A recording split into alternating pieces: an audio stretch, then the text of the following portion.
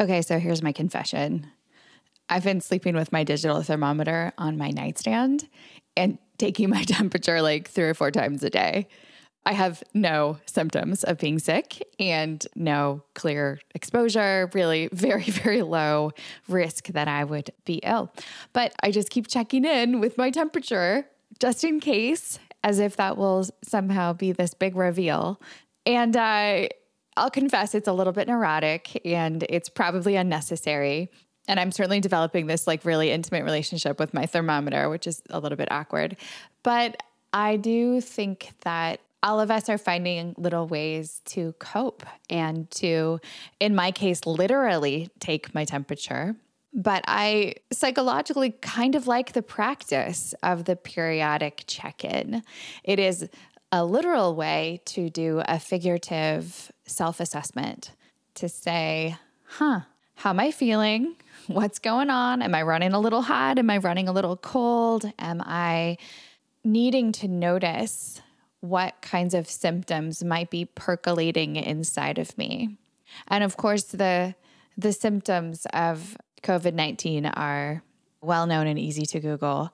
But I think the symptoms that I'm more concerned with, at least within the context of this podcast, are the symptoms of internal unrest, of angst, of bubbling frustration, of decreased affect regulation, right? Decreased ability to calm down or regulate our own emotions, of maybe the threat of impending hopelessness or feeling helpless, feeling trapped. The mental health burden of this experience is pretty significant, even for those of us who are already used to working from home, maybe even already used to doing some academic work with our kids at home. The mental load is huge, and I just don't think we can talk about it enough. There's also the reality that all of what's happening around us, the collective experience of anxiety, lands on each of us. So even if your business is doing all right, even if your family is doing all right, you are inadvertently carrying the weight of everybody who lives around you.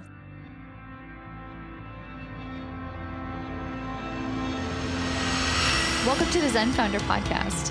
This is a place where we have conversations about mental health and entrepreneurship. We have a pretty broad conceptualization of what mental health means. Sometimes depression, anxiety, sometimes relationships or physical health. The goal here is to bring some calm into the crazy roller coaster of ups and downs that is life for many entrepreneurs. I'm your host. I'm Dr. Sherry Walling. I'm a clinical psychologist and an entrepreneur, married to an entrepreneur, live in the world of entrepreneurs, and I'm so pleased that you have joined us for this conversation. So toilet paper, it's a thing. I've been chuckling about it a little bit.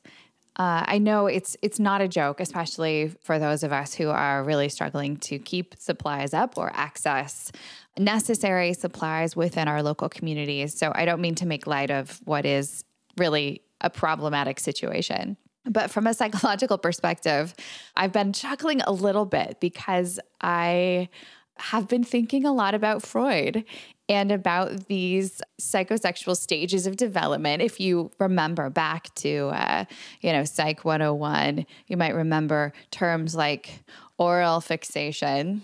There's also an anal fixation in which people become stuck and overly focused on their own capacity to control the world around them. And in Freud's theory, this has a lot to do with the tasks of potty training and figuring out how to squeeze and release, not to get too graphic, at the appropriate time. When someone gets a little bit stuck in that phase of development and they struggle to master the task of squeezing and releasing at the appropriate time and potty training independently and effectively, you might hear you're anal retentive. We say that in common speech, and it does relate back to Freud's theory. So the fact that as the world feels very, very out of control, one of the first priorities seems to be the acquisition of toilet paper is, while I understand it practically, also a little bit funny in terms of the psychological implications of grasping for control over our own bodies and over our toileting practices is one of the most basic reactions to feeling out of control that we as humans can have. So by way of practical meditation, maybe we can all just take one moment and take a deep breath in and release the sphincter. Release that part of us that wants to just clasp for control no matter what. Release the part of us that wants to hoard the toilet paper and essentially regress to the 3-year-old phase where we're yelling at our mom, no, I don't want to use the potty. So coming back to this theme of the balance between holding on and letting go. So I'm watching lots of the entrepreneurs I know try to balance this challenge of holding tight versus letting go, right? The holding tight is making lots of plans, maybe doubling down on funnels, really getting out there with their marketing packages, being the first to hustle, the first to find the competitive edge, the first to try to find competitive strategies to get through this period of time. And there's nothing wrong with that. There's no criticism there, but it's an observation of what happens within us when we're faced with threat. Is there an urge to hustle and move and go? Or we have the other end of the spectrum where there's the letting go, getting a little bit comfortable with what's unknown, getting a little bit more comfortable with limited power to make meaningful moves given very limited information. Maybe even relishing the requirement to stay home and do a little bit less. And just to put my cards on the table, I think most of us would do better to lean a little bit more into the letting go process, to acknowledge that we can collect all the toilet paper that we want to in the world, but we still cannot control what is happening around us. We cannot fully control what's happening in the economy, what's happening in our business, what's happening even with people that we love. So when we are faced with a situation in which we have limited control and our impulse is to move, go, buy, hoard, I just want to declare that there's some permission to slack off. There's permission to do less. There's permission to not worry quite so much about how to best position yourself. The sense of urgency, the sense of neurotic or anxious planning, it's just not good for us over the long run. And it's really, really not good for our families. Because most of us who have children are now in close quarters with our kids much more than we were used to being in close quarters with them. All of that emotion that we are holding is now shared with every member of our family. Emotion is highly contagious.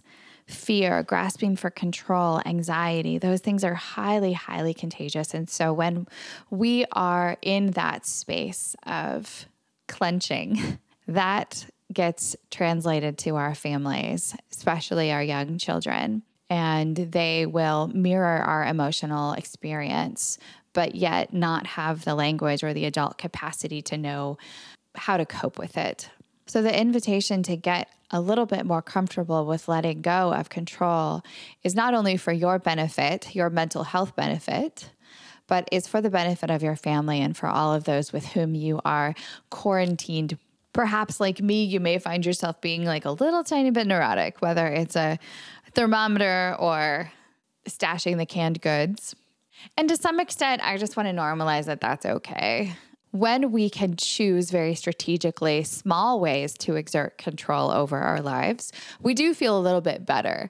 So logistically, if that means finding a work project that you can effectively complete in a short amount of time, or a puzzle or something that really helps you feel a sense of mastery and completion, that's a great way to kind of work through some of these feelings of being dysregulated. Hey, and if you need to take your temperature 3 or 4 times a day, like that's fine. Don't worry about that. Totally normal. But be aware of the frenetic energy within yourself. I, like other experts, can give you a list of tips and tactics and strategies. And those are helpful. And I've done them on previous podcasts and I can do them on future podcasts. But I want to be really clear that there is no way to hack around the difficulty of this. And there's no set of tips and tools and productivity strategies that's going to offset the fact that this is hard and it's scary and it's painful. So give yourself the space to feel into some of those things. Give yourself the space to grieve things that you are losing, that your children are losing, whether it's trips or school experiences. Give yourself the space to let go of the pressure to be a high performer in this moment. Ease up on the pressure to find the competitive advantage. I personally am really glad that I have work to do, that I have clients who are so far still able to pay me and with whom I have long and well-established relationships with. And it's bringing great joy and meaning to just continue to try to do excellent work for them, to be focused, to be present. And then there's the invitation to be more focused and more present with my children who are now all home. And that's enough in a day. It's enough for me. If you feel like you have big energy to burn and you're not as busy as you'd like to be in your business, just a gentle encouragement to turn some of that big energy into ways to help your fellow human. A lot of businesses are struggling to try to figure out how to offer their services online, whether that's your local gym or your local yoga studio, your local restaurant that's never really done the takeout thing before. Therapists, physicians, chiropractors, lots of professionals that you know and maybe have relationships with are likely trying to figure out how to pivot right now. So if you have skills to offer, it's a wonderful time to pour some of those out without strings attached, without your own scarcity mindset taking over. The other thing that I've been thinking about a lot lately is the memory of playing peekaboo with my children when they were babies. This may seem like a non sequitur, but hang in there with me. So the reason that peekaboo is fun is because young children, as best we can guess, lack something we call object permanence, which is the ability to hold something in your mind when you can no longer see it.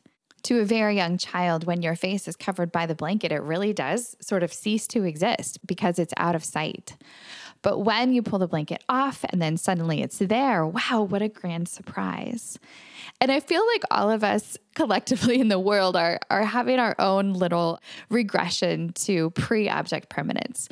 We are suddenly thrust into a way of living in which we have much less three-dimensional contact with the outside world. And it's easy to sort of in some ways forget that all of that world out there is still real. So there's a little bit of a lack in object permanence, I think, in our collective zeitgeist. We're a little bit like those little babies we love so much, in some ways forgetting that things out of sight are still real, that they still exist.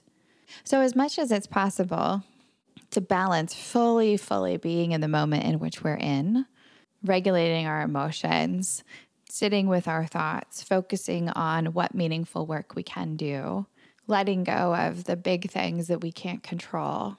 We counterbalance that with a sense of object permanence, of holding on to the knowledge that everything that we've made and built collectively as humankind is still out there. And when we carefully look, we'll see that it's revealed. And I'm hopeful that there will be great joy at the end of this particular chapter of our human story as we re-recognize each other and remember what it feels like to be face-to-face and to have known in the back of our minds that everyone was there the whole time. Thanks for listening. We'll be back in 2 weeks with a new episode of the podcast. In the meantime, feel free to check out zenfounder.com for lots of resources about the kinds of conversations that we have on the podcast. You can get information about working with me, about maybe joining a Zen tribe. It's sort of like a mental health boot camp for entrepreneurs. We also have lots of content on our blog, links to resources in our courses and books for sale. So check us out there, and we hope to provide anything and everything that you might need to make the entrepreneurial life a little bit easier.